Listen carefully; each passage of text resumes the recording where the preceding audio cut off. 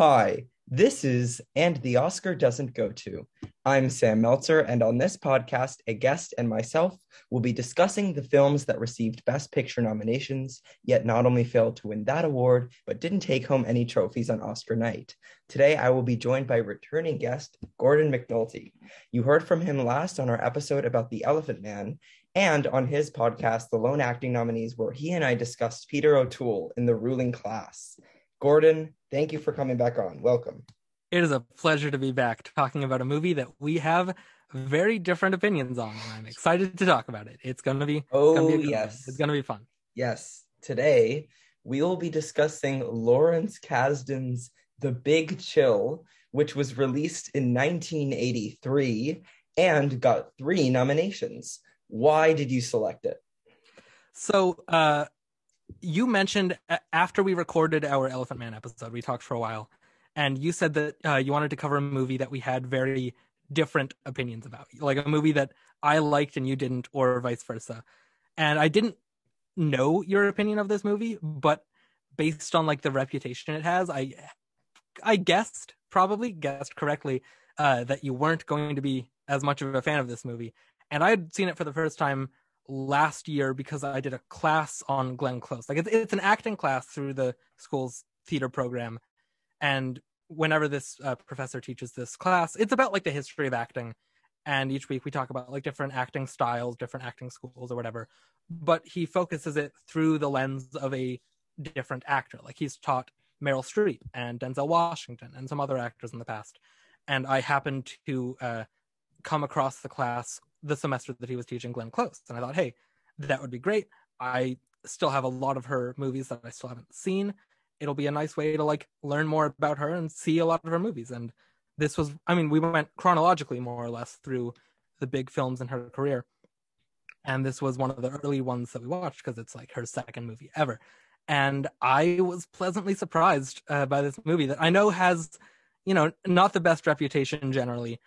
And I know people kind of think it's cheesy. It hasn't held up all that well, and I'll give you that. It's not a masterpiece by any means, but I really liked it. I really connected with it in some ways that I wasn't expecting to. I think all of the performances are generally very good, and it's a fun time for it, as much as a movie about this subject matter can be fun.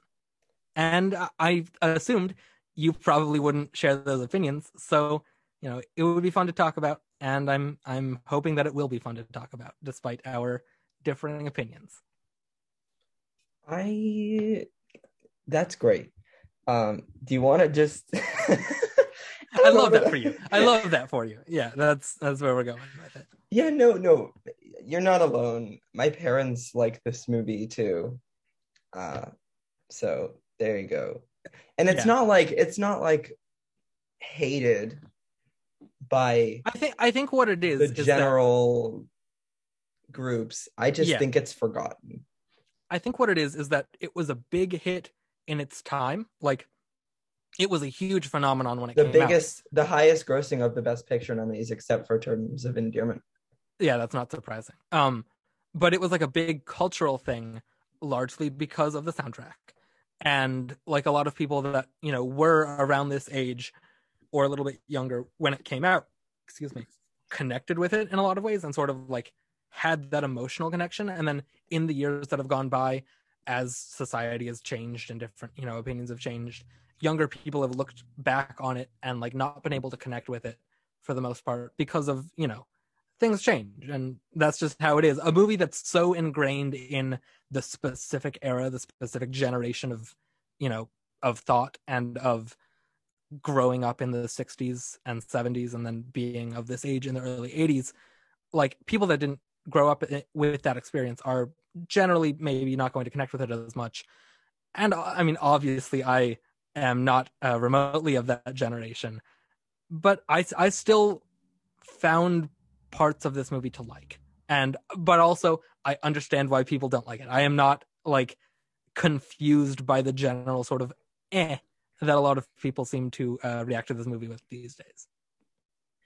I think the thing for me is that this is one of those movies that you either expect to be mindless fun or meaningful, relatable, and overall moving in the comedy drama genre.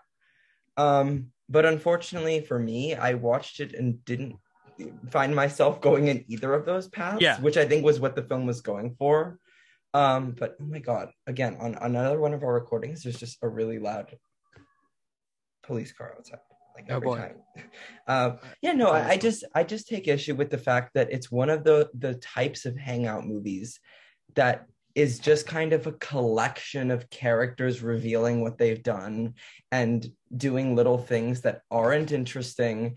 And it's supposed to be so relatable when I couldn't connect with a single thing that one of these characters were doing. And maybe I didn't have a group of friends like this, and I'm not gonna have to go through something like this. Maybe that's why, but I just think it's overall very toned down, and it feels like there's nothing at stake, and everything is just kind of there happening, and nothing really matters.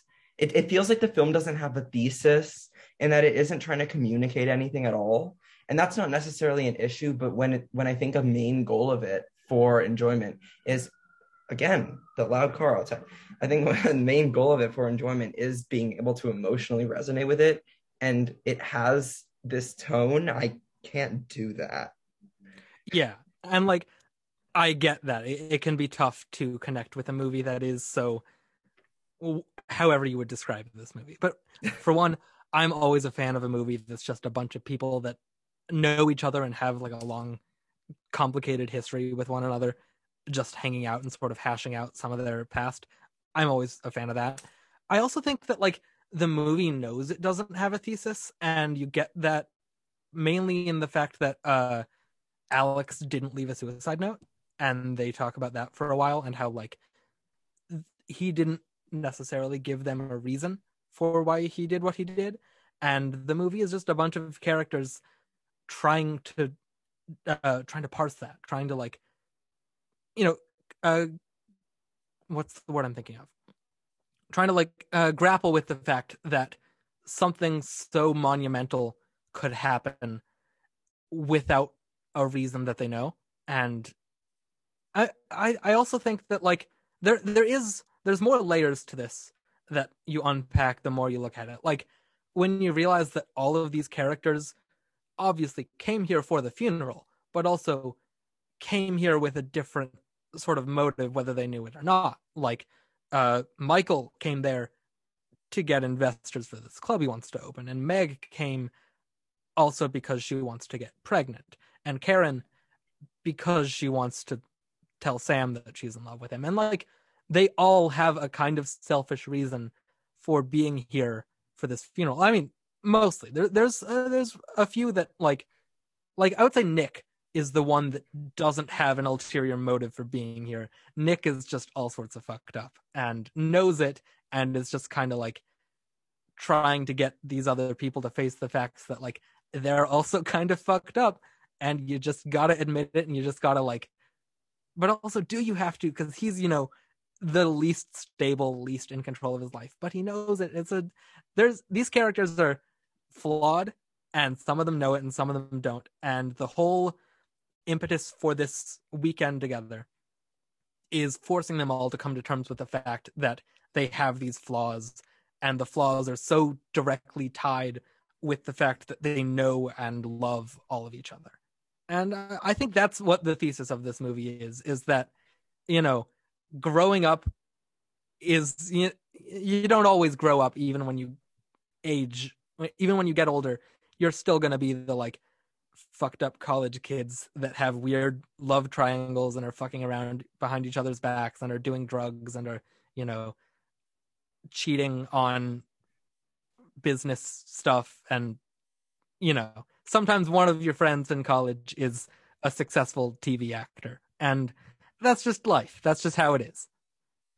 I see what you're saying, in that there are a lot of these themes about manipulation and aging and adolescence, and this reflection of it, that I understand watching it and getting a kick out of that, because it does do a good job at establishing the characters.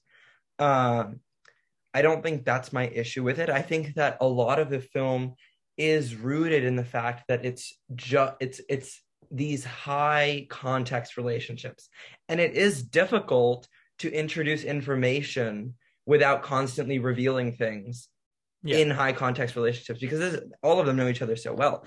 And I think that the film has the excuse of we're allowed to talk about all these love triangles, all these events in the past, the jobs intertwining amongst the people, the jealousy lurking amongst it. They're allowed to do that because there are no low context relationships here. There's no scene where they go to some interviewer and are saying, "Oh, this is what my life is," or you don't really see their job perspectives in a way that establishes who they are. It's all just through this conversation, and I think the film is aware of that, and knows what it's doing there. Yeah. And I think everyone's pretty well cast too, and I think that is really the reason why it did so well. Yeah, I think it's very aware of the fact that you were saying about how these relationships are all very closely tied to their past, because I think the inclusion of the Chloe character is a really smart thing on this movie's behalf, to have someone younger but like the only person of these 8 that was, directly involved with Alex for the past couple months. Like she's the only one that knew him intimately anytime recently.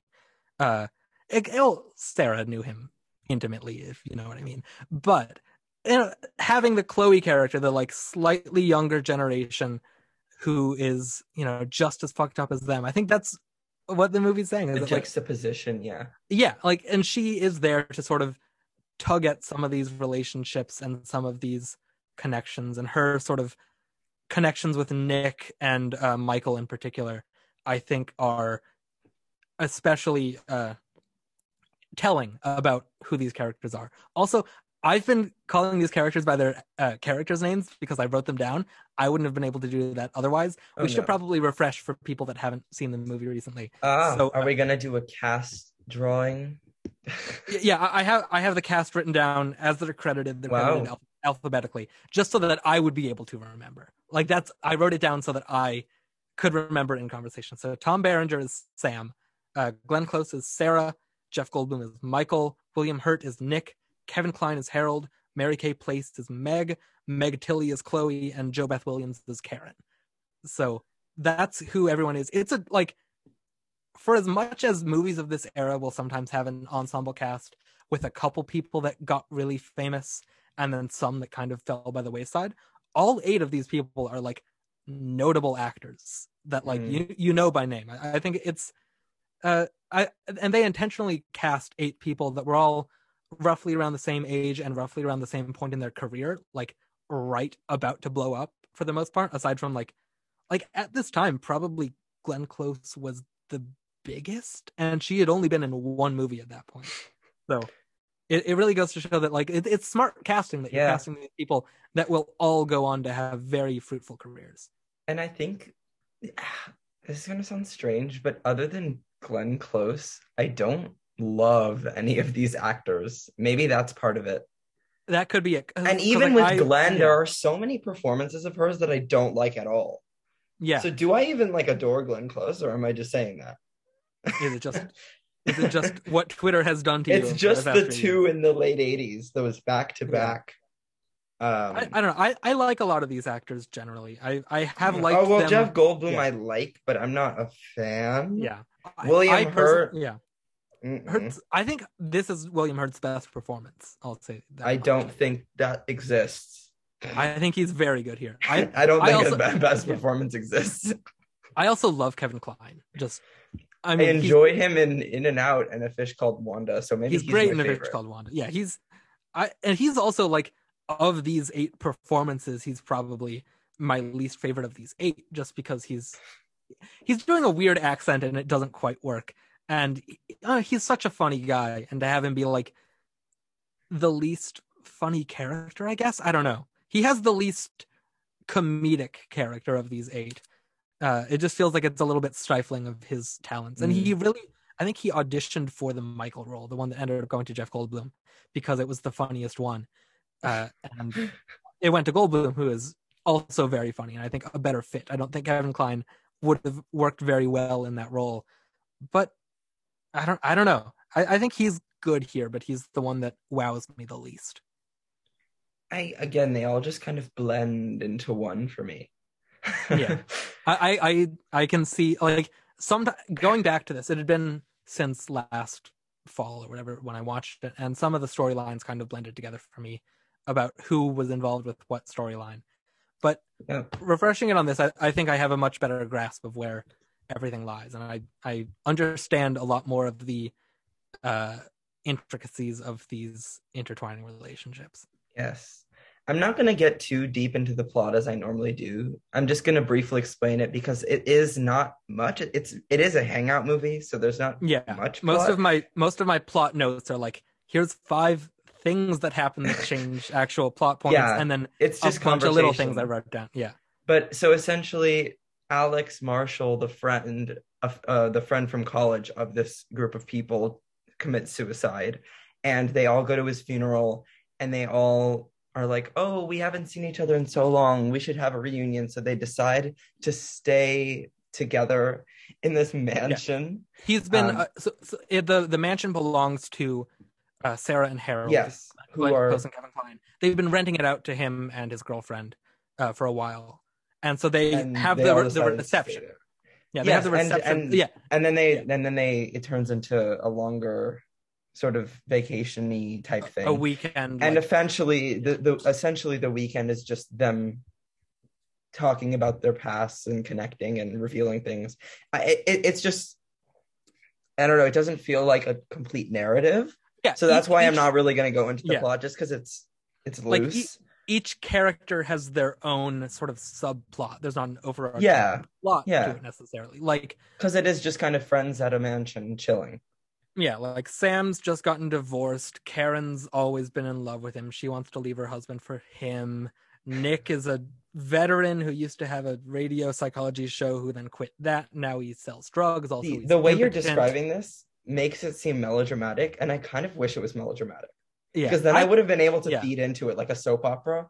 Imagine yeah. if this was a Spanish soap opera. Holy shit! Th- Then uh, that would be They, they, they that would did be so good. Oh they my did a god! TV like direct adaptation of this. It's called like The House or something weird like that. What's it called? Yeah, but I I want it looked to be this like up. a Spanish soap opera. That would Yeah. be amazing. Oh, now what was the name of this show? Hometown is the name of the. Hometown. Yeah, What is didn't look this? like anyone that I Oh, knew was in it. what type of Uh, Hallmark Lifetime yeah, channel I mean, bullshit is this wouldn't that be I am? surprised if it actually was on one of those channels. But yeah, there's some Oh, interesting. it says lifestyle is the genre. Sorry, I got. Oh, Oh oh wow, boy, 53 episodes. That wow. that's like a whole year or so. Probably 2 years. It's probably like 2 seasons with the split in between. Anyway, um, yeah, I Yeah. mean, like there's okay. So which of the character plots was most interesting to you? Like, which was the one whenever it kept cutting back? Like, not performance level, not like actor level, but like the actual character plot. Which one, if any, was most interesting to you? The one about Nick and Harold and the whole job situation there. Yeah, that's With like I the like that. jealousy and this sort Yeah, of adult um division between occupational positions. I didn't think it was good, but it definitely was the one that hooked me the most. Just yeah, because it with like is the insider the trading stuff. easiest to grasp. Yeah, it Yeah, is the easiest to grasp onto. But a moment that I liked the most in the beginning was at the funeral when they played the song, and that's sort of like the beginning of them all connecting. That was like, oh yeah, wow, like this is so promising. That was a great yeah. moment. I mean, it's a movie that is most known nowadays for its soundtrack, which is like Well, a of course. compilation of like the greatest sort of cool songs of the 60s. And it's a great soundtrack. Like, I've Yeah. uh so my family, when I go to visit them in Michigan, they have like a record player at the lake house where we stay, and they have this album on vinyl, and we'll put that on sometimes just as like background music. It is great for an afternoon of listening. Um, but yeah, the first two tracks I think are probably the strongest in direct relation to how they're used in the movie. With Heard It Through the Grapevine as the opening credits, where it's showing basically all of these people in the immediate aftermath of finding Yeah. out that Alex has died. That in was the good too, funeral. because they all have Yeah, different reactions. they do, and like you get. I mean, it opens first with Kevin Oh, Kline yeah. and his son in the bathtub. Do And you then, know what the first thing I thought when I rewatched this, when that first shot happened?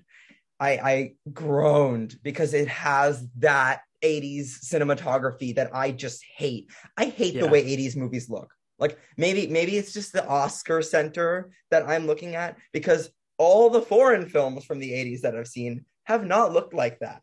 But yeah, all these, they have this style that just irks me. And I don't know what it is, because it isn't actively ugly. It isn't terribly it's bland. just It just flat. has It's this flat. style that really rubs me the wrong way.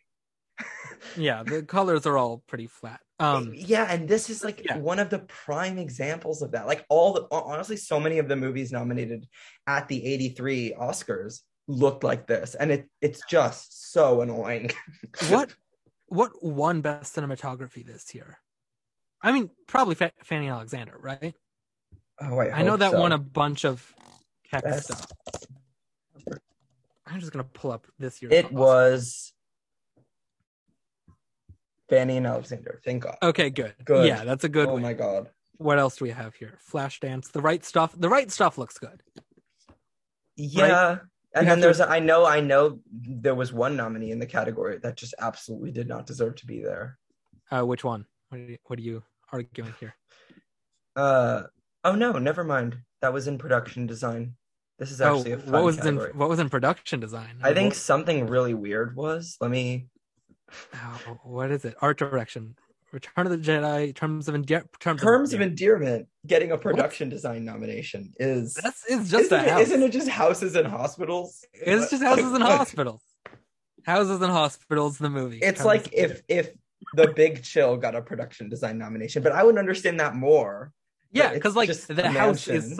is such a thing. Like the house in The Big Chill is more of a like a specific set Yeah, character than the house in Terms of Endearment.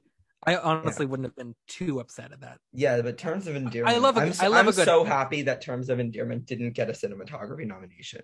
yeah. That would be a You could see that travesty. happening. You could see that Yeah. Oh absolutely my happening. God, yeah. Uh, what were we talking about before? Oh no, Mm. the songs. The Heard It Yeah. Through the Grapevine, I think is a really well used. Probably the maybe not the best because I really like that You Can't Always Get What You Want. How it starts with I think it's Karen goes up and plays it on the organ as like this is one of Alex's favorite songs. We're going to play it as the pallbearers bring the casket out to the van to take it to the cemetery. And she starts playing You Can't Always Get What You Want. Oh And like yeah. it cuts to like Jeff Goldblum and William Hurt and Glenn Close, like all like through their tears, just like smiling a little bit of like, oh yeah, he did really like this song. And Yeah. So it then is they all kind of kind of funny. started Yeah. smiling and laughing. Uh, That like I don't know. You make that's me the feel like moment. a natural woman is Yeah, I mean my they're all good favorite. songs. Yeah. They're such good songs. I do really like The the Heard It songs Through are the better than Grapevine. the film. Yeah, I mean it's a soundtrack that's better than the movie, but I also still like the movie. I think though it kind of reminds me of that sense. Weird that I've brought this up on multiple episodes. This movie reminds me of Easy Rider because it's like Yeah, so dated and so specific to a time period, but the soundtrack is so good. and the '70s version of that is a movie that I've covered on my show, which is Saturday Night Fever, which is also a There you movie go. that I think holds up a lot better than people might realize, and is Yes. better than its reputation as My just a mom would soundtrack. agree with you on that as well. It's a good movie. Uh, yeah, I think the other song that really stood out to me this time, if we're just on the soundtrack conversation, is "The Weight," which I don't know if like I wouldn't have known that was the title of it, but it's the "Take a Load Off." It's the song that's playing when it's I think the second morning, and it starts off. It's a couple of them sitting at the breakfast table, uh, and talking about the shoes and how Meg slept with Sam but didn't sleep with him, didn't have sex with him. And then it cuts to like four of the others in the kitchen later in the morning. I don't remember what they're talking about. And then it transitions to just Glenn Close and Jeff Goldblum sitting at the table, and she's coming off of like she did a bunch of coke with Nick the night before and couldn't sleep, and now she's super tired. And Goldblum is sitting there, and he just goes, "So the first one's up." And it's like, no, you're not the first one's up. Everyone else is awake. You're the last one's up. You sleep in late, Jeff Goldblum. I don't know. But like the song that they use in that, it's a song I like already anyway, but it's a good sort of like mellow the next morning after a really emotional night for everyone. It's a good moment. Again, I just wish I felt like I was there. I wish I was immersed in it because I feel like you were. But I wasn't, and I couldn't. It's just a movie that I was just kind of sitting there, watch these people at a mansion over a weekend. I was like, good for them, I guess. It's a movie that if you're not like on the right wavelength with it, thank God it's just not going to click with it. Doesn't overstay its welcome, because if this were like 2 hours and 10 minutes, which it easily could have been, then I would have a big problem. And it moves really fast too. Like I had to pause at one point, and I was like, oh, I'm 45 minutes into this movie, and it feels like I've been watching for like 20. I don't know about you, as someone that didn't like the movie, maybe it felt like it went on forever. I think it really breezes by, especially. No, I just think it feels like an hour and 45. Yeah. I think it feels normal, which is good. Yeah. I don't know. I'm trying to think of other points I have, because for the most part, I'm just so on the film. Can I talk about that? I feel like you should be. I think you're leading the conversation, because it's interesting when I have a movie that's selected that it's not that I absolutely despise it, but I don't like it either. So it's that awkward period where I don't have enough to say, but I also don't want to ignore it. It's really weird. Yes. I've had that before as well. Which with ones? I mean, kind of Magnificent Obsession this past week, although that was more both of us having issues with that movie. Melodramatic. Neither of us really liked that one all that much. But I do want to talk about my favorite scene in the movie, and it's not like a big emotional scene. It's just a fun little hangout moment where so Sam, Tom Berenger's character, is an actor on a Magnum PI type TV show called JT Lancer. He is like the lead, and there's a point where they're about to go sit down to dinner, and a commercial for the show, or maybe it's even the intro for an episode, comes on the TV, and they all go rushing into the living room to watch it and like make fun of it and like poke fun at like the cheesy intro of it, like, oh, the car crashes, oh, he's jumping into bed with two women, oh, he's hopping over the car door and hopping into the car, which that comes back later in a really fun way. But it's just a good moment of like, hey, there's no, dramatic weight to all this. It's just a moment where they can all be happy and they can all be friends, and they're all just like lightly jabbing one of them, but it's all in good fun. I really like that moment. I just think it's a good sort of encapsulation of the best parts of this movie, which is where they're just, having fun. I also find it difficult to discuss comedies. Yeah. Because it's different than discussing a romance or a drama, because a comedy is, of course, every movie is an experience, but I feel like a comedy is like the most, and it's difficult to have a conversation because listening to people talk about what they thought was so funny in a movie doesn't interest me. Because it's because what am I going to benefit from that? Yeah, half of what I wrote down is just individual jokes. Like there's a point at the reception where Chloe and I think Karen are talking about, what she's going to do next. And Chloe says something like, oh yeah, I was the one who found Alex, by the way. And Karen's like, oh God, oh my God, I'm so sorry. And Chloe's like, yeah, it was a huge mess. And Karen says, well, what are you going to do next? Obviously referring to like, where are you going to live after this? And Chloe just goes, oh no, we already cleaned it up. It's such a, like, there's some for as generally light as the comedy of this movie is, there's some pretty dark humor laced throughout. And I think it's well timed too. Yeah. Like you don't get it all throughout. It's not like a bunch of, hey, we're just going to make suicide jokes the entire movie. But you get moments where like Glenn Close says, oh yeah, you can have your funeral here too. We give half off to people that kill themselves in our bathrooms. and immediately is like, oh God, I don't know why I said that. That was horrible. So like when you do get those moments of like kind of morbid humor, that happens when you're all sort of going through a tragedy like that together. Sometimes someone will try to lighten the mood by making not a insensitive joke, but like a, hey, we can all eventually move past this, but maybe now isn't the right time. Maybe it's a bit too early. And she recognizes that too. But, how else are you going to handle something that traumatic? It's, a natural response to deal with these heavy things with humor Mm-hmm. and to try to lighten the mood. But she immediately backtracks. And I think that's a good character moment because, as we find out later, she had an affair with Alex and was able to still salvage her marriage after that with Harold. And like, they're still together. They're still on good terms with Alex too. Like, he's still renting a room from them.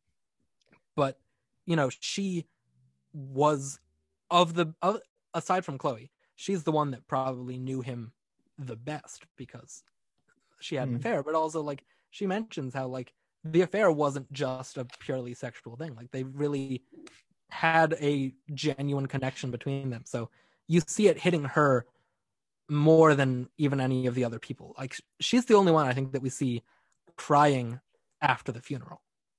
And I mean, she's not my standout of the cast in general, but I think she's really good here, and it is a good nomination.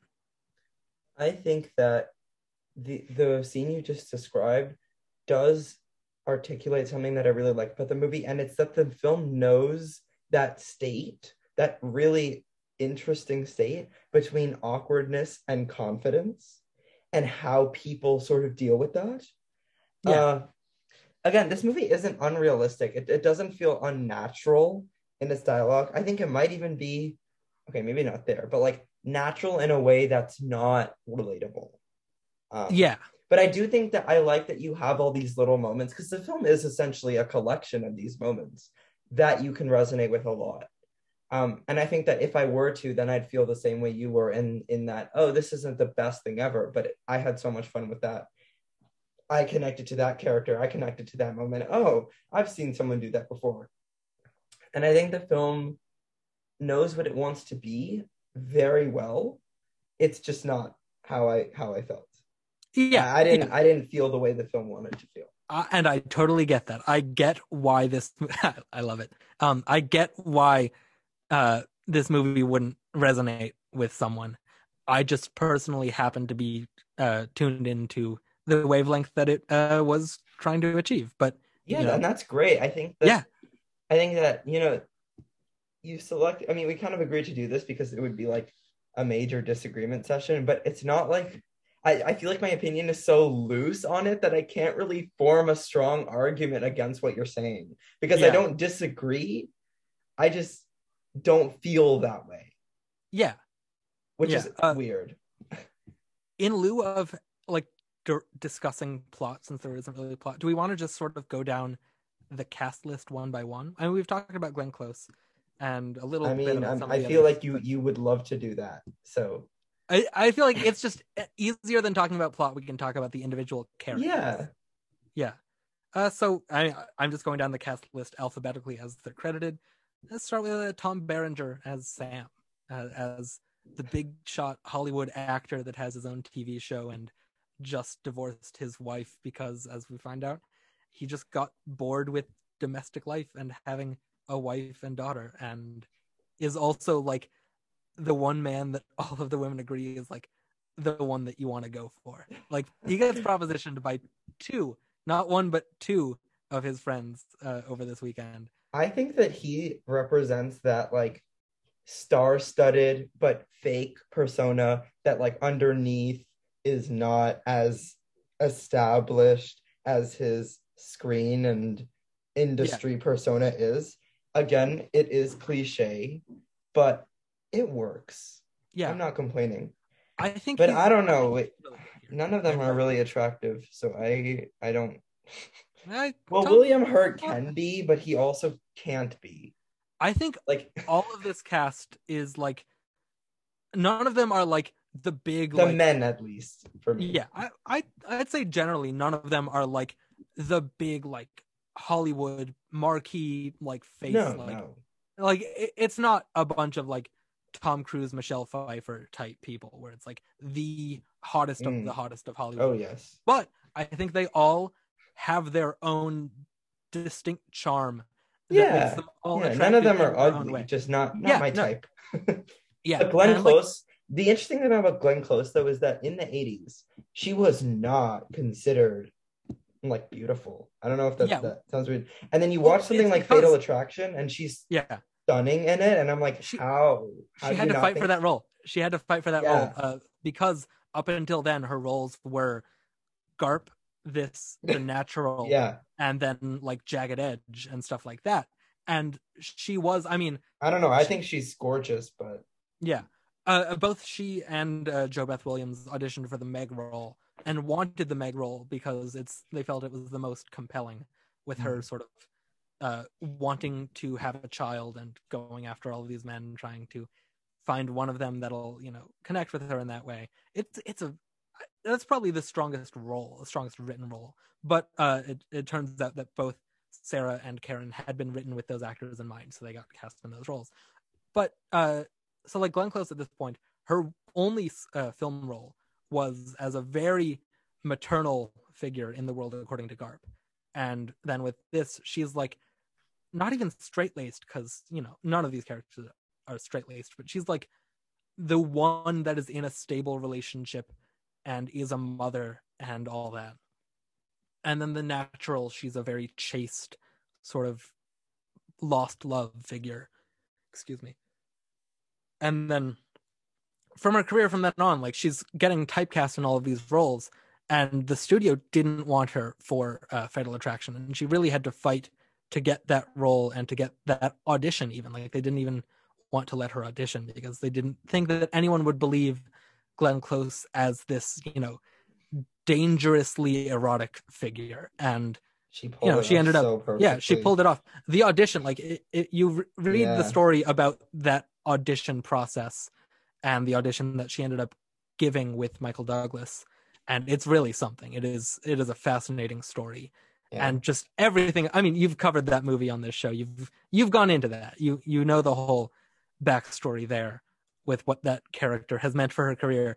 But yeah, like this is not. I mean, this is the side of Glenn Close that you would see for the most part, and I think she pulls it off. And we were talking about Tom Berenger, and we just sort of went back down the Glenn Close thing.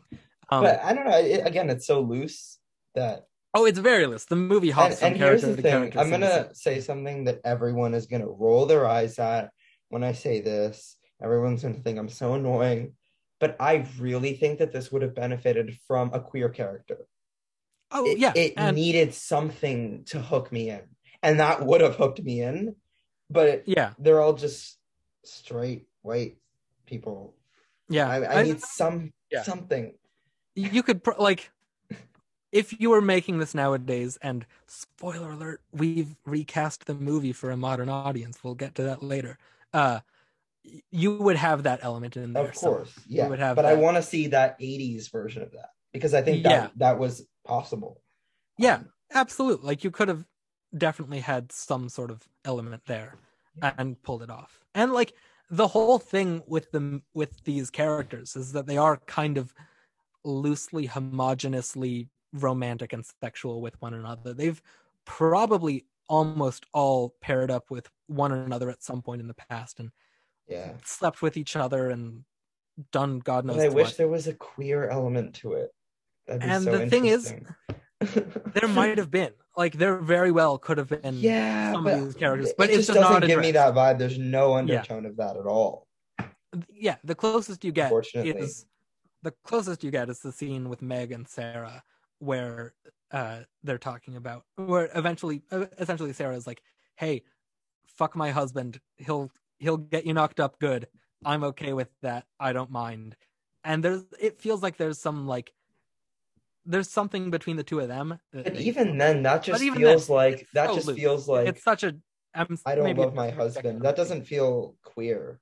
I don't even think it's it's just they're all very open with one another but it never goes that extra step and is over. It's never overtly queer in any of that, and Unfortunately. it should have been. It should have been. It would have. Yeah, you're right. It would have made this a more interesting story.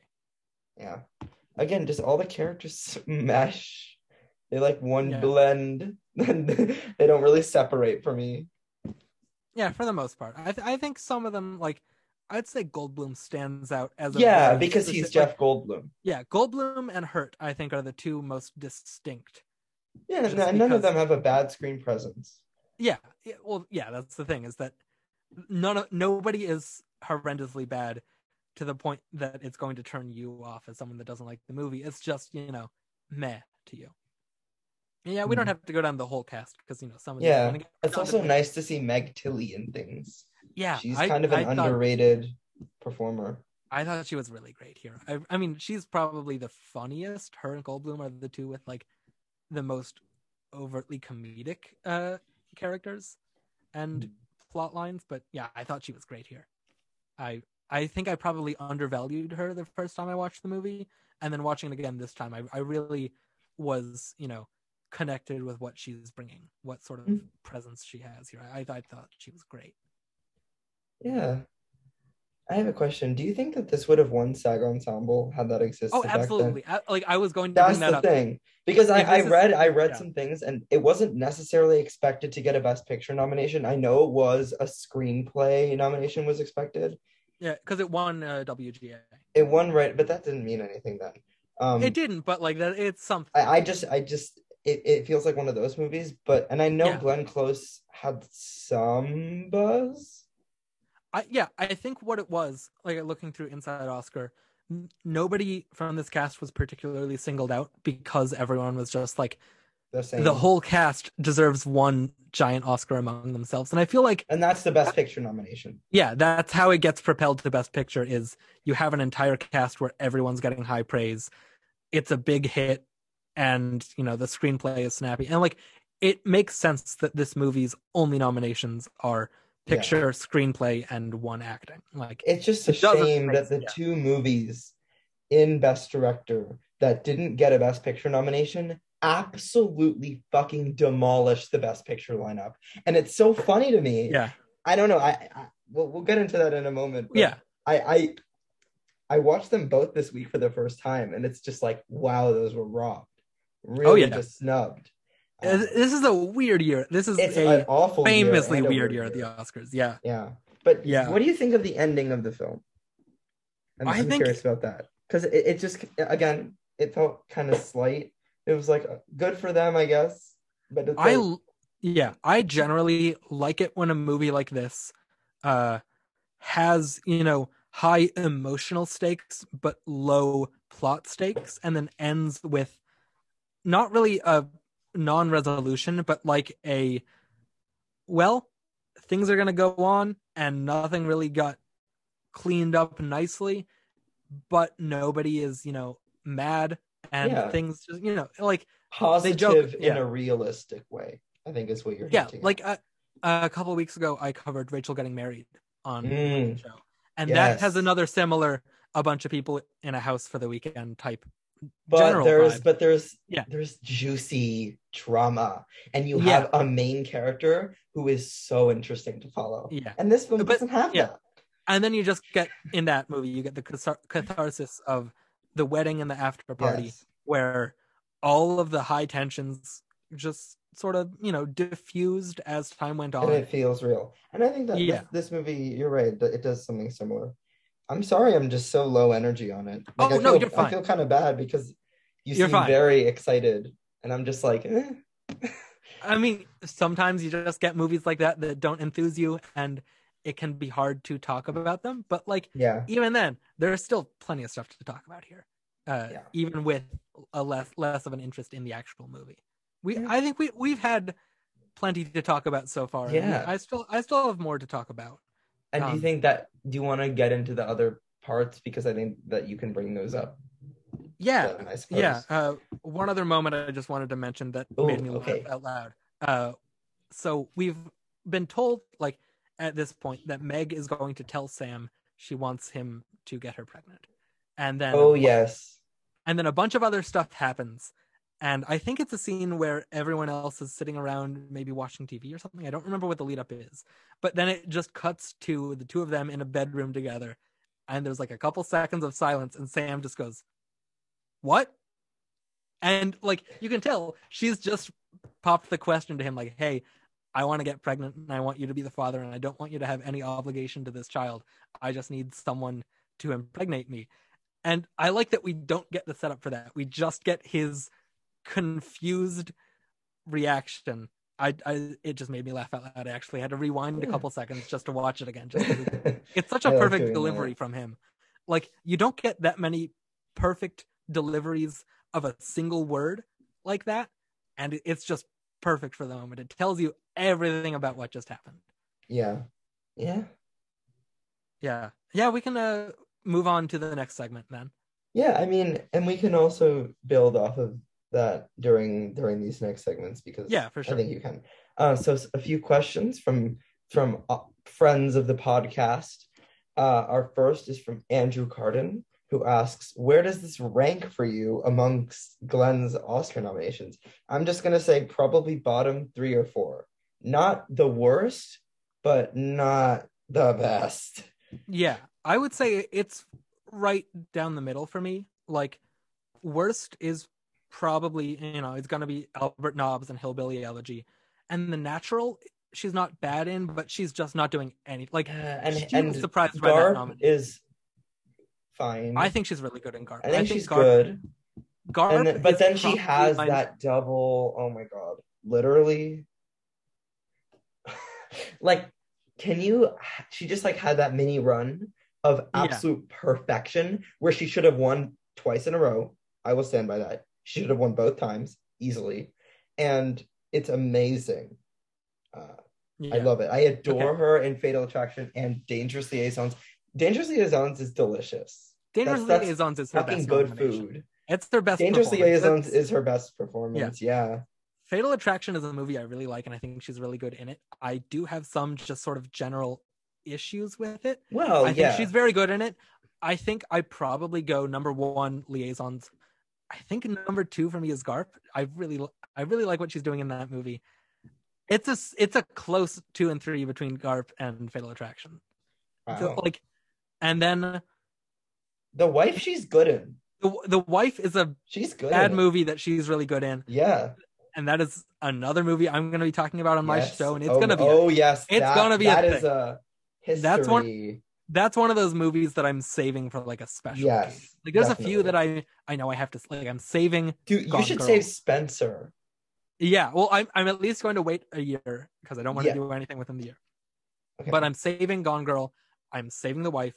I'm saving Anna. I'm saving Misery. I'm saving Jackie Brown. Like, there's some that I want to cherish when I get to them. I don't want to waste all of the great and I regret not doing great stories too, because I did not plan that as well as you did. I know I'm gonna save The Kids Are All Right for like a special moment. Yeah, it's special to the show. Yes, but so then The Wife is probably 4th of our nominations. She's and then, great in it. I love her in it. I don't care. Yeah, she's very good in that movie, in a movie that doesn't always work around her. That being said, Coleman, of course. Yeah, Coleman. And so did McCarthy, and and so did Yalitza. That is a top to bottom great lineup. It was. But then I'd say probably Big Chill is number 5 of 8 I'm for her. Probably with you. Yeah, because I think, like, again, I don't think she's bad in The Natural, but it is a nothing performance. I don't think she's bad in any of her Oscar-nominated performances, actually.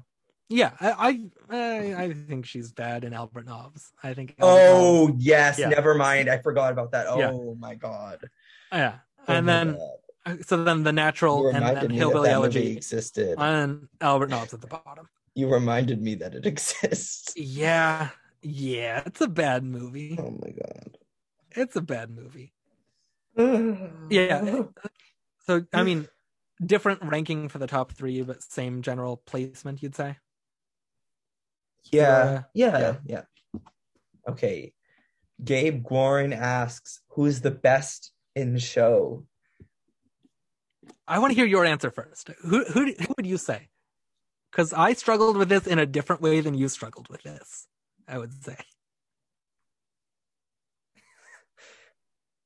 Meg Tilly, low key, I because think, yeah, yeah, that's who I landed on after this go around. I think if you had like, asked me from the first time I watched, I would have said Tom Berenger because I think he's also really good here. And I struggled this time between Meg Tilly and William Hurt. And I think William Hurt is really good because that character is so tough to nail down with everything that he's going through yeah, and how he's like probably the one that all of these other people are the least in contact with over the years, but also just like he was probably Alex's friend more so than he was anyone else's friend in this group. And I mean, he had a thing with, I think, Karen. Maybe I know he had some sort of some romantic sort of something affair. That was with like a big reveal. with one of them, but sometimes I could get Meg and Karen's plot lines confused here and there. But yeah, I think that's Meg a Tilly, tough, underrated queen.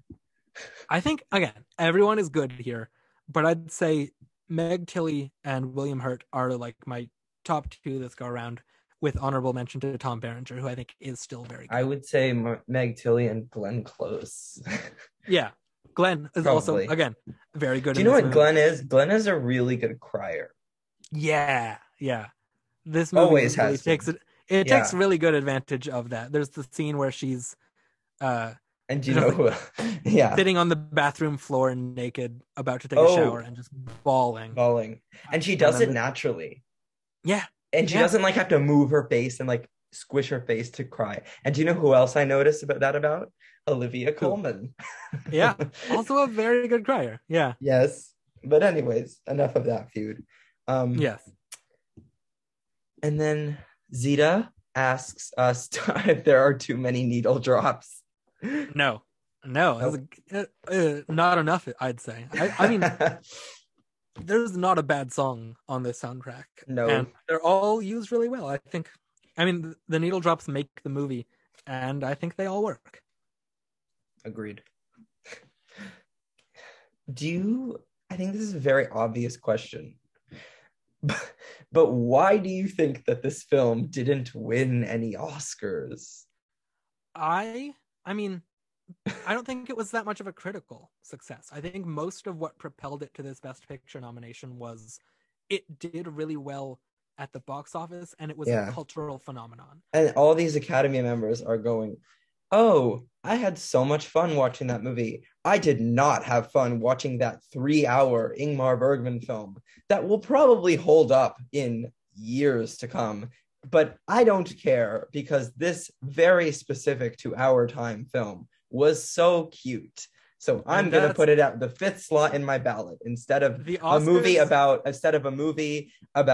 the damaging nature of factories with Queen Meryl Streep and a 3-hour gorgeous Ingmar Bergman film. That is the Oscars for you. I mean, the Oscars famously have no foresight for what will hold up versus Zero. What we like in this given year. And like this also, not my least favorite of this Best Picture lineup. So, me neither. Yeah. Me neither. It is like probably my 4th, and that's like I do really like this movie, and I think it's probably still 4th for me in this lineup. I don't know where it is. I'll have to when we get to that. I'll rank it. But yeah, I'm curious to hear what you thought of some of these others if you didn't really like some of them. Yeah.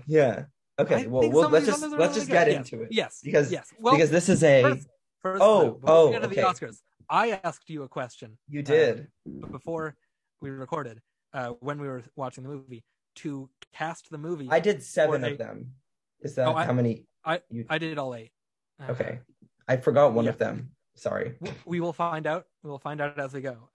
Okay. Because the one that you can name the actor, and once we get to the one that I forgot, which I'm not. Do you want to go character by character? We each do one, or full cast? Yeah, but say the actor, because in my notes I wrote actor - actor. Okay. Actor. Yeah.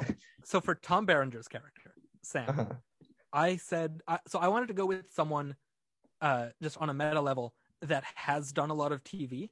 And I wanted to do someone that has a lot of charisma, that would make sense as the guy that all of these women flock to. So I went with Steven Yeun, who I think has the charisma that like he could lead an action show like JT Lancer. He's done a lot of TV in general, and he's a really charismatic guy. I think, And he's he, actually hot. So yeah, very hot. Yeah, oh my God. and he tapped into a lot of that sort of, I guess, lonely family man stuff in Yeah. Minari. Yeah. I don't know. I also generally try to stay within the like 34 to 39 age bracket for my actors, so I tried not to stray too far from that. I think, yeah. Mhm. I So went with who do you a have? very different choice. I said Bo Burnham. Oh, huh. I could see that. I Yeah, could totally see that. Yeah. I feel like he has that type. Like he can fit into that, and I just love Bo Burnham. Yeah, I could totally like that's the kind of like it's a choice that you wouldn't initially think of, but like you can see it working. You can see him tapping into some of that like sort of sadness that you get with Sam's character and the sort of, you know, high career achievements, but still feels kind of Yeah, empty. I can definitely see that with him. Okay.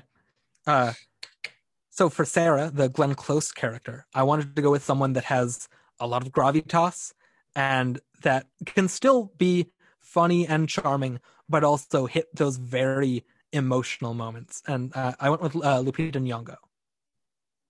I feel like she she needs more could, roles. yes, but also just like Yeah, I think she could do a lot of those moments that Glenn Close hits very well. We know that she's a good crier. We know that she's a good comedic actress. We know that she's a good dramatic actress. We know she can have really good just scene chemistry with a lot of different actors. Yeah, yeah. I had a toss up for this one, yeah, and it was Kerry Washington, and this was just to be kind of salty, but Amy Adams. yeah. I'm such a bitch for that. I'm sorry. I shouldn't have put that one. Oh, I have a bitchy answer later on. I Okay, have okay, I have good. one that's fully meta bitchy too. So we'll Okay, yeah, but I'm sure you know why I put Amy Adams. I do. I think, yeah. And So for maybe if this Michael, were made yeah. 30 years earlier, I would cast Deborah Carr. Just kidding, that Oh wouldn't boy, work. yeah. But I like No. being bitchy like that. But yeah, Yeah. Kerry Washington would work. So for Michael, the Jeff Goldblum character, I was torn between two. At first, I thought Elliot Page would be good for this role. I think he can do the sarcasm of this role, but then I ended up like I don't know if he would be quite the right fit. So I ended up going with Kieran Culkin, who is in many ways So did very I. oh hell yeah he can do the wry sort of like vaguely horny fuckboy Yeah. humor that Goldblum is like the perfect encapsulation of here. Yes. Oh my God, that's amazing. Okay, yeah. Okay, so we matched one for one with There we go. no cross chat. That's good. For Nick, the William Hurt character, Ooh. this was like the one that made me think, hey, we should do this as a whole exercise because I wanted to go with someone that can be standoffish and weird. And the scene where it's Sarah and Harold walking up to the house from the car and they're just talking about something and it pans up and Nick is just sitting cross-legged on like the stoop of the stairwell, just like in his own world, totally disconnected from the rest of the group. I wanted to go with someone that can be that just like weird guy that I don't even know how to describe it. Adam Driver, I think, would be perfect for that because he can Yeah. be Yeah, you sarcastic. He beat me can on like that one because I went with Bradley Cooper. I could see it. Yeah, I could Because like totally see it's it. supposed to be the most attractive one, at least for me. Yeah, But maybe it would be distracting because I'd just be looking at Bradley Cooper the whole time. yeah. I mean, I could see Bradley Cooper having the like. He has that. I think he has enough range to do something like Yeah, that. yeah. He could totally tap into that sort of weirdness that you get from Nick. Yeah. Oh, I like that. I like that. I just want to see Adam Driver doing the scene where Oh he yeah. sets up the video camera and interviews himself about his, past as a reporter and as Uh, now he just sells drugs, and I thought that was a good scene where he's going back and forth as himself and as the interviewer. I think Adam Driver could pull that off. So for Harold, the Kevin Kline character, this one was tough because Ooh, yeah. it's like the least developed character, and it feels like I don't know, it's such a hard archetype to tap into. So I'm the least confident about my pick here. I ended up going with Andrew Garfield because I think he can do the Ooh. like family man that on the surface has it all together, but was cuckolded by his college, like one of his best friends, and is still married to his wife from that, and is, doing some highly illegal insider trading shit, and goes jogging in short shorts, and owns a like sneaker factory. And I don't know, I could see Andrew Garfield having the like very peppy, upbeat, but it's like all a facade nature that Kline has in this. I don't know. I feel like he could pull that off. Also, just like they have the same kind of theater kid energy. I said Jesse Plemons.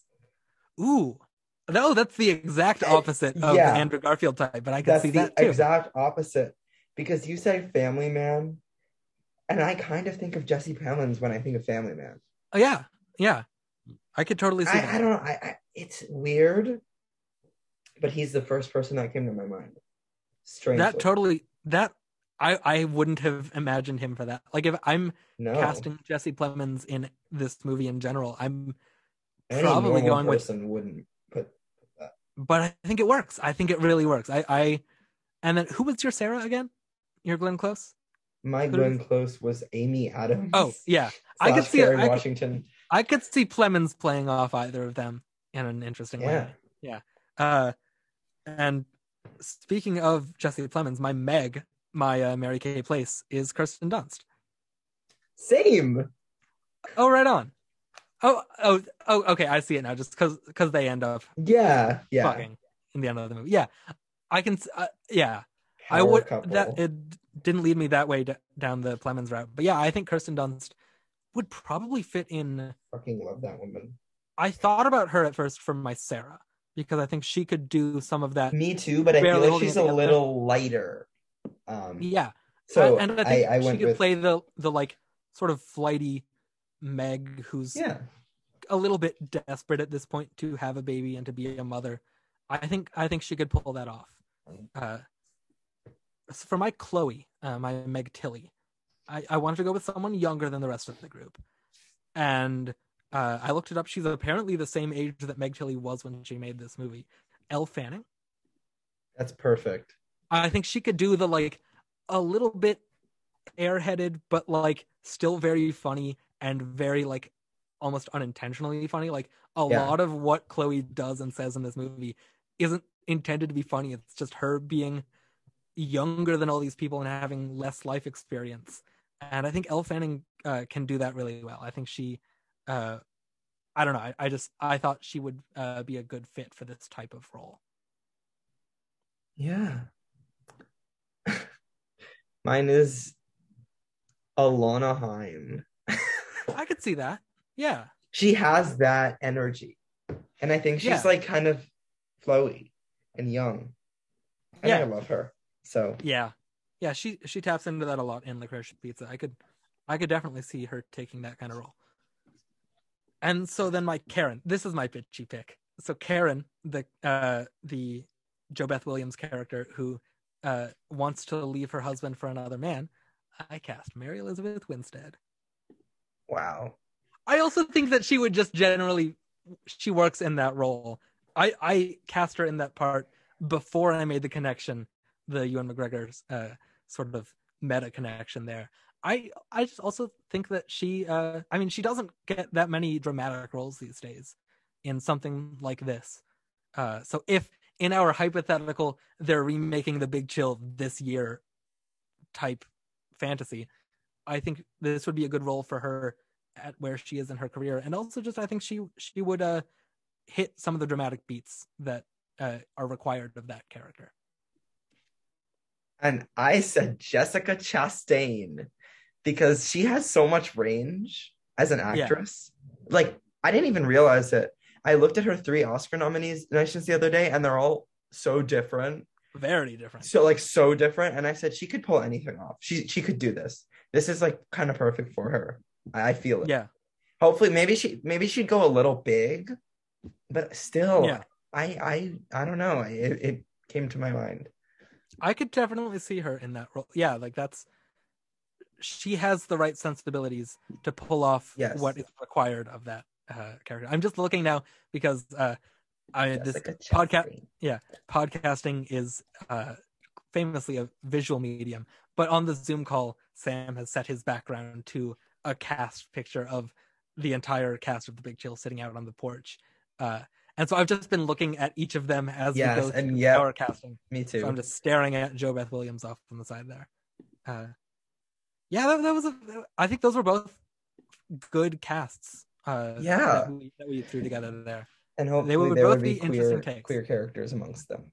Yeah, absolutely. You could definitely have some connections here and there. Yeah. Would you like to get into the categories? There aren't many of them, so it shouldn't. There's only 3. There's only 3. Yes, thankfully. Should have been less, but can't do anything. Anyways, I didn't. There were only 2 co-nominees here that I didn't get a chance to watch. I didn't watch War Games, which is an original screenplay nominee, and then I didn't watch The Year of Living Dangerously, only because that's a movie I will eventually be covering on my show, and I knew I wouldn't want to watch it twice, so I am saving it for when I do that episode. Okay, but good decision. Everything else that I hadn't seen, I filled in the gaps. Thankfully, again, only 3 categories, and I had already seen a lot of the other nominees anyway, so it was nice to not have as many gaps to fill. Yes. So our first category is original screenplay. And alongside The Big Chill, nominated are Fanny and Alexander, Silkwood, War Games, and the winner was Tender Mercies. So who do you give the win to here? Okay, I mean, again, I haven't seen War Games. It's good. I actually like War Games. I do want to get around to it. I've heard good things. I just didn't have time. It's kind of cool, and it did very well. So I like this nomination. Yeah, I do want to watch it. I've heard it's fun, and I will eventually watch it. I did not like Tender Mercies. And oh my god! Even on top of not liking it, I don't get the screenplay win. Aside from the fact that it was just a movie that they liked that year, and it's a Best Picture nominee, and that's probably like. That's a bad screenplay win. There's nothing interesting about that screenplay. Fanny and Alexander is the best movie of the year. Just far my god. Yeah, and it's so embarrassing to me that Tender Mercies won not 1, but 2 Oscars. Yeah. Oh boy. We'll talk about it when we talk about Best Picture. I will save my overall Tender Mercies thoughts for Best Picture. Yeah. Fanny and Alexander, best movie of the year. So gorgeous. Good. Well, every artistic aspect is great. All the acting is great. The direction obviously is impeccable. I don't know if I necessarily think of the screenplay when I think about that movie. It's well written. It's well plotted.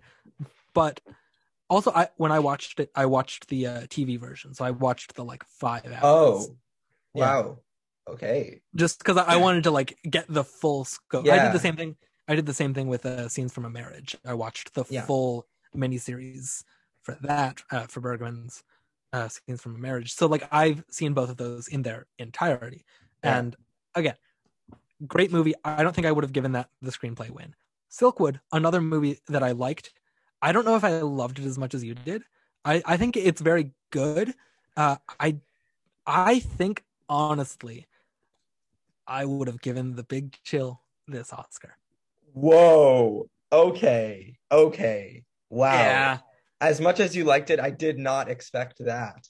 I think it's a tight screenplay, and it's the kind of movie that is such a phenomenon and is such an it's so talky that I'm kind of surprised it didn't win. I honestly don't know. Yeah. What about Tender Mercies?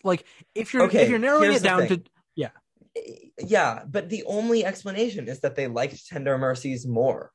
That's the only I don't explanation. But yeah, I guess. They're both not good to me, but Tender Mercies is awful. I actually think Tender Mercies is a bad film. Yeah, it's Tender So Mercies is so I poorly would made. I would say my winner is Silkwood because the Yeah, idea of making Cher a lesbian alone is worthy of that award. But yeah, Silkwood is so intense and so well developed in both of their yeah, characters. And it's so like gripping. I love Silkwood so much. I think it's amazing. Fanny and yeah, Alexander, I wouldn't give the win. I'm like you. I think that there are other parts of it that are better, but that whole story is really strong. yeah. Um, but then again, like I don't want to give a screenplay win to a movie that has a little fart joke in it. Come on. Eh, better movies have had Yeah, fart jokes in but them. my third place would be War Games. Fourth would be The Big Chill, and then dead last, of course, Tender Mercies because Yeah, yawn it's bad. fast, and it's only 90 minutes, and it is still so boring. Yeah. Oh boy. And it's also just it's poorly written. I think Tender Mercies is actively a poorly written movie. Yes, I just on it's yeah. just not interesting. It's Which is boring. why if you're narrowing it down to just the best picture nominees. So if the Yeah, if then obviously The Big Chill because yeah, it's like, and it's so I weird don't too even because mean the like yeah. Academy, when they reward original screenplay winners, they actually do the most interesting one, unless it's the best picture winner. Uh, so it's weird to me that The Big Chill didn't win. Yeah, like that was the one that I was most head scratching about because like it's a huge hit. It is a huge, cultural thing. And it's so like it's just screenplay. It's Yeah, like it and it makes cast, I sense. guess. Yeah. It makes sense that it doesn't get a director nomination because the direction isn't what's interesting about this movie. It is these 8 characters, the situations, and the dialogue between them as they talk about this thing. Like I genuinely don't understand if you're an Academy voter in 1983 and you're ruling out the other 3 because they're not Best Picture nominees. Like if you're Yeah, just deciding between Tender Mercies and The Big Chill, how you don't give it to The Big Chill. I think, and also on top of that, like I said, I like this movie. I think I would have given it the vote anyway. that's So shocking that you yeah, give it to it over Silkwood and Fanny and Alexander, though. Fanny and Alexander, much better movie. Fanny and Alexander is the Yes, movie of the year. If I you're, would give that yeah, director. I'm just gonna say that yes, because yeah, we can't talk about that category, yeah, thank God. But I would give that director. yeah. Um, It should have, but won. yeah, I'm sticking with Silkwood. I love it. Understandable. So good. Silkwood is probably my number 2 here. And Uh, Silkwood, I have to say, is one of Meryl Streep's best performances. And I oh know yeah, that's I think she was great. yeah, she's so good. Okay, and speaking of Silkwood, our next category is supporting actress, Okay. and Again, alongside yeah. Oh no, go Glenn ahead. Close, you have Cher for Silkwood, Amy Irving for Yentl, Alfre Woodard for Cross Creek, and the winner is Linda Hunt for The Year of Living Dangerously. I know you Yeah, haven't seen You're Living Dangerously, but out of the other 4, is Glenn Close your choice? I don't know. In watching all of these movies, like the other 4 or all 4 of these performances, I think are good, and none of them like stands out to me as like a clear vote. I think Cher is very good in Silkwood, but I don't know. There's not a scene for her. I think she's mostly like she's in scenes and she's good in those scenes, but there's never a point where she really wows me. Uh, and the same goes with Amy Irving and Alfre Woodard. I think they're both very good in their movies, but they're both overshadowed by other performances. I think that like it is I think all of them are overshadowed by other people in their movies. I think Meryl and Kurt Russell. I think Kurt Russell is very good. No. You think he's I better think than Cher? no, I think he and Cher are on the same level. Because both Okay. of those characters have the same sort of weight to the story that like it doesn't make sense to nominate one but not the other. Is where I'm confused. And then same with Amy Irving. It doesn't make sense to nominate her but not Mandy Patinkin. I think Mandy Patinkin is fantastic in Yentl and also deserved a nomination. I'll talk about supporting actor in a second, even though this didn't get nominated, just to give my thoughts on that lineup, because there's a lot of people that I'm just surprised didn't make it, and I would have put in anyway. And I think Alfre Woodard is very good in Cross Creek, but I think the standout of that cast is Rip Torn, and I'm glad he did get nominated because I thought he was really strong in that movie. And I also think Mary Steenburgen is very good in that movie. And then, like I said, Glenn is probably fourth down the line for this cast. I think nobody here is bad. Again, I haven't seen You're Living Dangerously, so I can't speak to that. But none of them stands out and like immediately pulls me to them to be my vote. Fair. I can see that because this isn't like a striking lineup. I But think I would ultimately end up going with Cher though. okay. Yeah. So I have thoughts about this category. Yes. Glenn Close blends into it. She's cute, but Yeah. I don't care. Meg Tilly would have been a better Amy Irving is filler to me. Like she's Yeah. sweet, like she has a compelling presence, but it's filler to me. So I'm she not doesn't- big on that. I wouldn't have given her the Oscar nomination. I also wouldn't have given her the Razzie nomination. I Oh don't yeah, understand that was weird. either of those. Yeah. Yeah, It's just it's just kind of yeah. they hate Barbara, they hate women. Yep, They're of gonna course. nominate Yentl.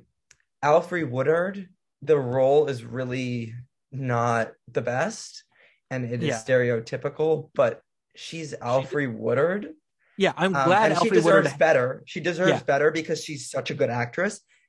Obviously not amongst her best performances, but Yeah, I'm glad she has an Oscar nomination. Standout, and she is the most interesting thing to me about the film, which wasn't as bad as I thought it would be. It's Yeah, just I was it's pleasantly obviously flawed. Yeah, I was pleasantly surprised by by Cross Creek as a And then Cher is my winner. She, as you said, she doesn't have a scene, but she really doesn't need one. It's one of those performances that I love where it's so subdued. She isn't overdoing anything at all, but the character is so crucial and she creates it in a really amazing way that she can just be in the backdrop, but she's so interesting. She isn't necessarily commanding, but she's subtle and it works so well. I love her in it.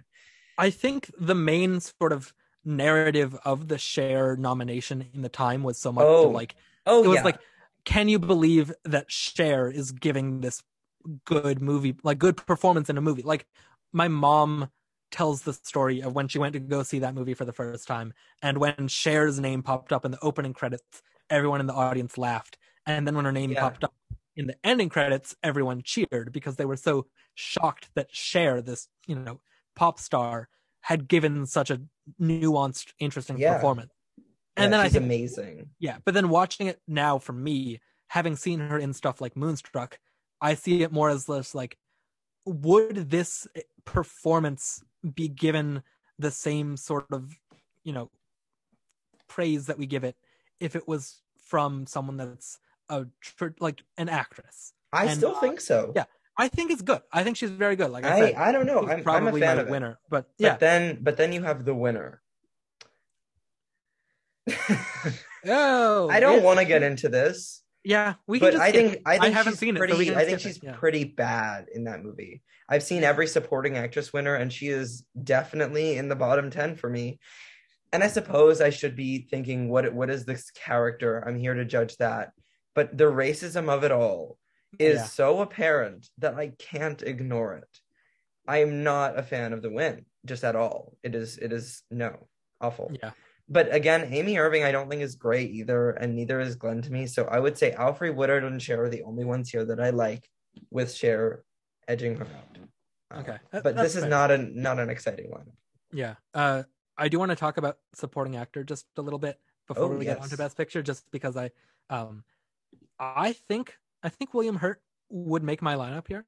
I think honestly, the only nominee here, and I still haven't seen To Be or Not to Be, which is another movie I'll be covering on my show. What about the guy who played the priest in Fanny and Alexander? I think he's good. I think he's very good. He might make it's yeah. I the only one here that I would keep is Nicholson.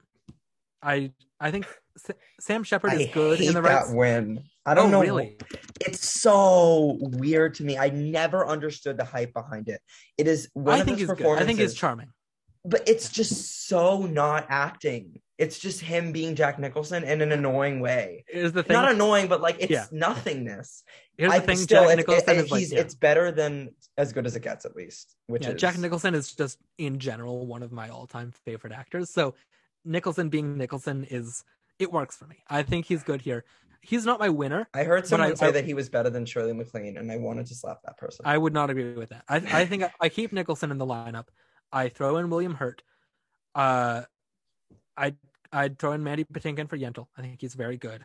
Oh, and hot Oh my Oh, God. he's so hot in that movie. Oh Like boy. out of nowhere too. Oh my Incredible. Yeah. God. Yeah. I would have Jerry Lewis for The King of Comedy, which is a Of fantastic course. performance. Oh Yeah, yes. you want to talk about supporting actress this year? Sandra Bernhard is my winner. She's so good in The King of Comedy. And then my Mine is winner still Cher. my winner in supporting actor. And I'm curious to hear your take on this because apparently you didn't like this movie. Ed Harris for The Right Stuff. No, I didn't hate the movie either. Okay, I'm yeah. just like, it's good. I really like The he's Right really Stuff. good in it. I think he's fantastic in that movie. Yeah, no, he is. It's so Ed Harris because he's such like a gruff type of guy. Even in The Lost Daughter, where he's ultimately he's ultimately just kind of sweet in that movie. Like he's just kind of a sweet old man. It's kind of a cameo. Yeah, it is. I think I would have liked to see him in that movie more. I would have liked to see because I think he's good in that movie, but he's not in it enough. But he's usually such a gruff type of guy. So to see him be like this very charming, like pleasant John Glenn in The Right Stuff, I think it's just it's a performance that really blew me away when I watched it. Yeah. And like again, He's Kurt good. Russell. Kurt Russell is great in No, The Right Stuff has good performances. It's just not. I don't think there's anything wrong with the film. It's 3.5 hours of space stuff. So that's exhausting. But yeah, do you want to get on to the best picture lineup, which is pretty embarrassing to me. So I'm just gonna get that out of the way. I think it's one that like it doesn't reflect the best of the year, but you look at the year before though, and it's embarrassing in comparison. Yes. Yeah, in comparison, it is a lackluster lineup, but individually, the movies themselves have very few complaints aside from Tender Mercies, which I think is actively a bad, boring, bland, nothing movie that, like, if you want to talk about contemplative sort of Western plateau movies with these grizzled actors like that being surrogate dads, how the fuck does this movie get as far as it does with the Oscars, and the next year they give a complete blank to Paris, Texas? Well, that doesn't surprise me. It doesn't surprise me because it's Wim Wenders and it's such an art house thing. But like this whole movie, I was just thinking, man, Robert Duvall won his Oscar for this, and Harry Dean Stanton never got a nomination in his life. And the next year in Paris, Texas, he does everything that Duvall is doing here 10 times better. And like, it's Harry Dean Stanton in Paris, Texas is one of the all-time greatest performances ever. And I just, man, it just made me mad that I wasn't watching Paris, Texas. That's the biggest sin of Tender Mercies, is that it's not Paris, Texas. That's all I have to say about that. Yeah, it's a bad movie. Yeah, I'm agreeing with that. It is. Oy. And I don't like Robert Duvall. Like, I'm sorry, but what's so special about him? He's not special. I've liked him in things, but it's not like if he didn't exist or if he wasn't in movies, you'd be a different person. Like, yeah, there is no need for Robert Duvall. Anyways, the best picture lineup, other than The Big Chill, you have The Dresser, The Right Stuff, Tender Mercies, and the winner is Adoy, Terms of Endearment. Thoughts here? Yeah, like I said, Tender Mercies, bad. Awful. Big Chill. I'm glad we agree that Tender Mercies is the worst. Yes. And then we probably agree more or less on the ranking. We kind of might. Because Big Chill is still my number 4. Same. For as much as I like the movie. But we have very different variations of that number 4. Yes. There's a much bigger gap for you, or for me, between 4 and 5 than for you. Yeah. Let's do number 3 in this lineup. I'm curious. The Dresser is my number 3. The Dresser is my number 3 as well. And also, I think there's probably a bigger gap there, too, because I really liked The Dresser. It's okay. I see what it's doing. Very hammy, but... I compared it a lot to Sleuth, which I know we both love. Because I don't know, it has that 80s cinematography, but like to the max, like 10 times that, which is unbearable for me. I liked that in the sense that like it's just a dusty theater in Britain, and like the color palette works to the movie's effect for that, because you're just in this sort of like grimy, dirty backstage. Oh, and you can compare it to Sleuth because it got 2 lead actor nominations as well. And also because I struggle between them both to see who I would give the win. I think Tom Courtenay, of these 5 nominees at least, and I haven't seen all of them. That lineup is not good. I would probably I struggled back and forth between Tom Courtenay and Albert Finney because I think they're both giving really powerhouse performances here. I think I just don't care. It's one of those situations, but it's fine. And then my number 2 is The Right Stuff. My number 2 is also The Right Stuff. My number 1 is Terms of Endearment, which is so interesting to me because I don't love Terms of Endearment. I've never understood why it is so good. It to me is just a solid family relationship drama. I don't see anything exceptional about it, which I know is a hot take. Aside from Shirley MacLaine, who's really good, I don't really get it. It is definitely the best here. It was inevitable that it was winning. But yeah, it's just kind of, I don't really think about the movie ever. Yeah. I kind of, I don't feel the same way altogether, but it is a movie that I don't think about all the time. It is. And also, why did it win director? I think it's just one of those where it's tied. Yeah, it's one of those sweeps. It's director in the sense of good at directing your actors more so than good at directing scope. Yeah, I'm mostly like Bergman should have won. But if we're talking about these Best Picture nominees, I don't know how. Oh, I'm blanking on his name. The guy who did The Right Stuff. He didn't get a nomination. That is like Dune getting snubbed this year. Yeah, or I mean, if you want a very directly comparable snub, it's like Ron Howard getting snubbed for Apollo 13, whichever one it was. I don't know why I can't remember which Apollo it was. I just think the director's branch is so fucking snobby. Why don't they like space? What do they have? They didn't nominate Ridley Scott for The Martian. Yeah, what do they have against space? That has to be it. It's always been a pattern. But Cuarón won for Gravity. So but Gravity was a bigger contender. I don't know. I feel like The Right Stuff is that type of movie that before it came out, people thought this is our next best picture winner. This is going to be a huge flop. And then it was such a flop that it just wins some technicals. It doesn't get a director or screenplay nomination. At the Globes, it's only nominated for 1 award, and that's Best Picture. So it's really just, and it still won 4 Oscars, and that's big, but they're all the technicals.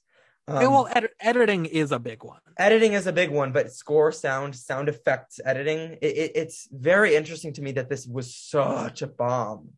Yeah. I mean, it's not interesting. Like, it makes sense when you think about it's over 3 hours of very process-heavy space stuff. Like, it's not...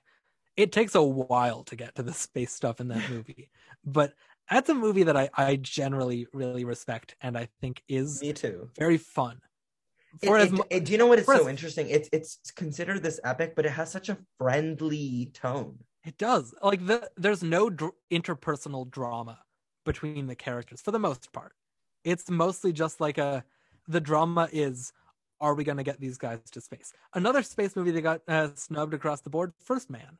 They really just fucking hate space. Exactly. They really, What do the Oscars have against space? Someone needs to find out this conspiracy. Yes. What Maybe is going some on here? astronaut fucked someone's wife that was a major person in the Academy. Oh boy.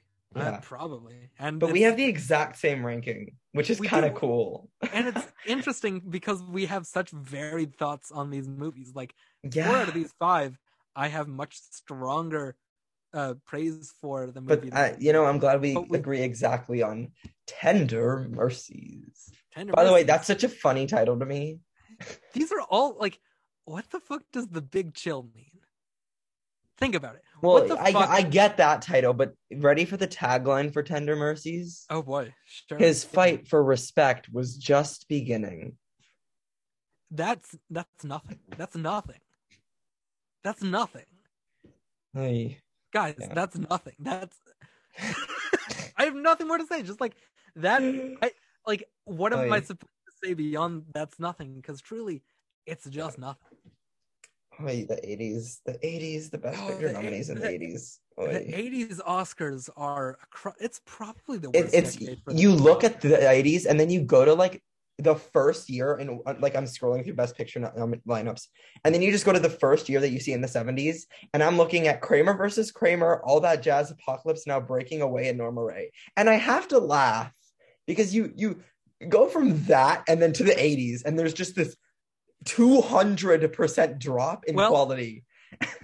1980, which we talked about when we did our That was a Elephant good Man lineup episode. though. That's That a was, good year because it's Elephant Man, Coal Miner's Daughter, Raging yeah. Bull, Ordinary Because People. then you go to 1983 and 1984, and it is just embarrassing. Like truly, there are two, maybe three Best Picture winners of the 10 of the 80s. Oh no, there's three, maybe four. I'll say For me, there's one that two. have.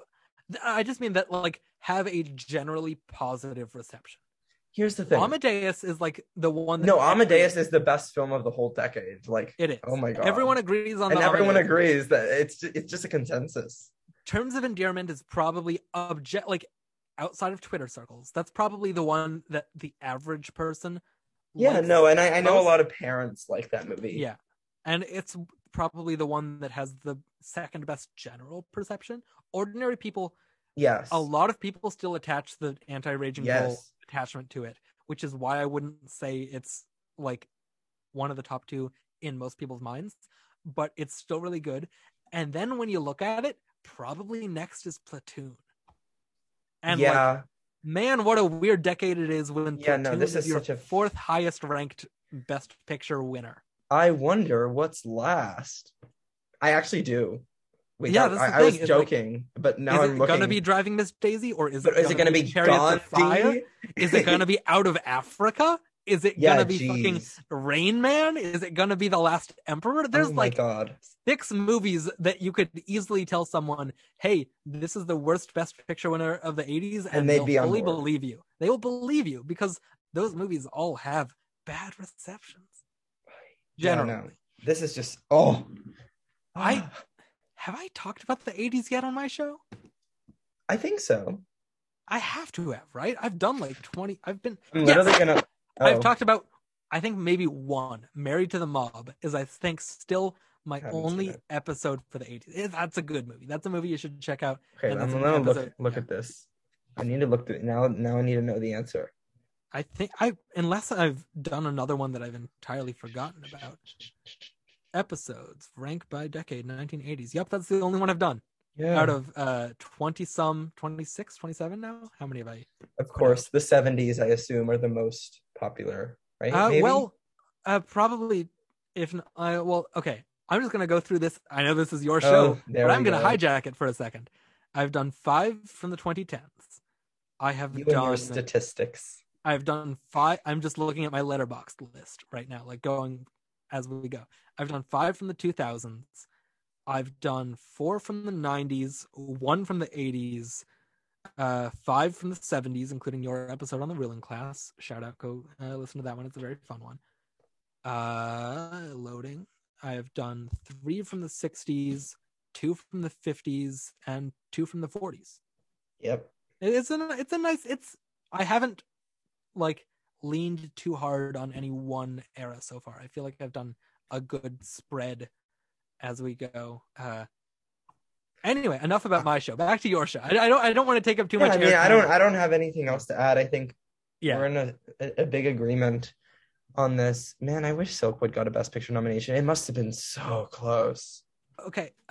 Do we think it was Silkwood or Fanny and Alexander? I think Silkwood because the Academy general members, because you have the writing and directors branch, which are obviously like elite, who were Yeah. putting Fanny and Alexander high on their ballots, but then everyone else, I don't think so.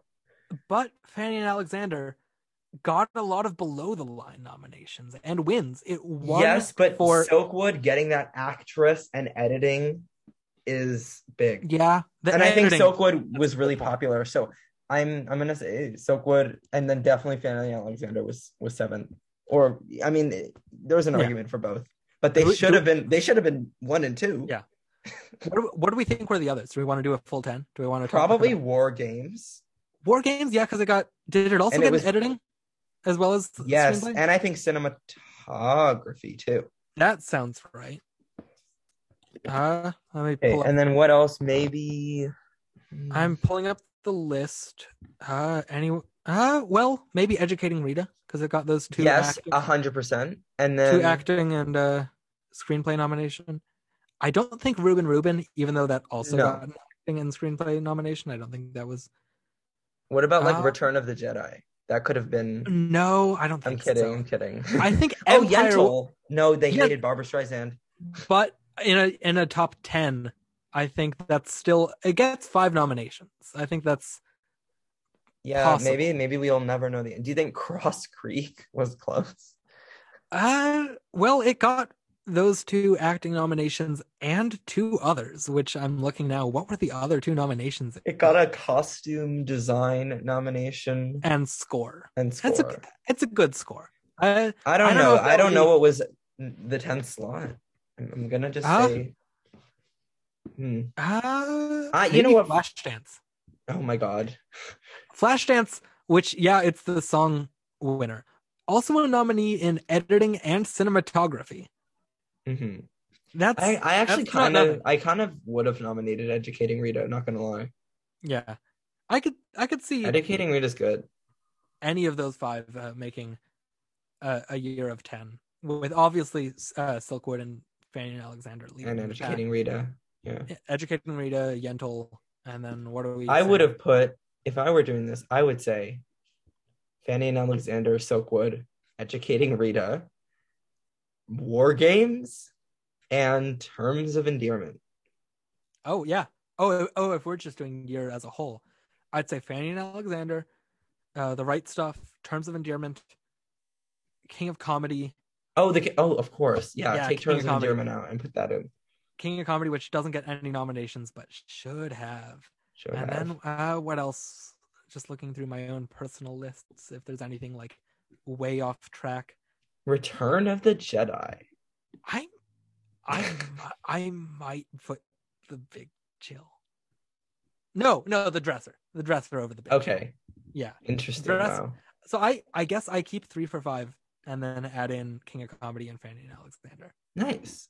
Yeah, Yeah, but not a great year. It's really not. It's a Wait, let me look at the foreign film category. I'm sure that category was significantly yeah, I think better. Fanny and Alexander was eligible the year before, so that's why it's not here. No, it won. It won that year. Did it? Okay. Well, never mind. I'm Yeah, way you're off. thinking of The Immigrants. I'm thinking of a bunch of things. Yeah, Fanny and Alexander, and then a bunch of stuff I have not seen. Oh, not my favorite year at the Oscars. I mean, that's my concluding note. I would be genuinely surprised if anyone said this was their favorite year of the Oscars. Oh yeah, the 1983 lineup, best of all time. Oh my, there's something about threes that's interesting to me. So 2000, listen, I'm gonna go through all this. 2013, great lineup. 2003, my least favorite best picture lineup of all time. Interesting. 1993, yeah, 1993. Very surprising. 1993. Okay. Oh, I'm not a fan of Lord of the Rings. I think that's. I'm not a huge fan of it. 1993, great lineup. 1983, awful lineup. 1973, great lineup. 1963 is such a weird year. 1963, awful lineup. 1953, great lineup. So it's on and off with the threes. I wonder what next year is going to be like. Oh boy, it'll probably be bad because of this. Yeah, I mean, yeah. We will. Yeah, we will but find out soon enough. That's my concluding note. Anything else? Yeah, no, truly, I have nothing more to say. This is definitely the longest podcast to ever exist about the Big Chill. That's. I would not be surprised. Excuse me. Yeah, but where can people find you? You can. Yeah, I was just gonna say we've probably been talking about as long as the movie, right? Yeah, maybe. Yeah. You can find my podcast on Twitter and Letterboxd at Lone Acting Noms. I talk about movies that only got one Oscar nomination, and that nomination was for one of the acting categories.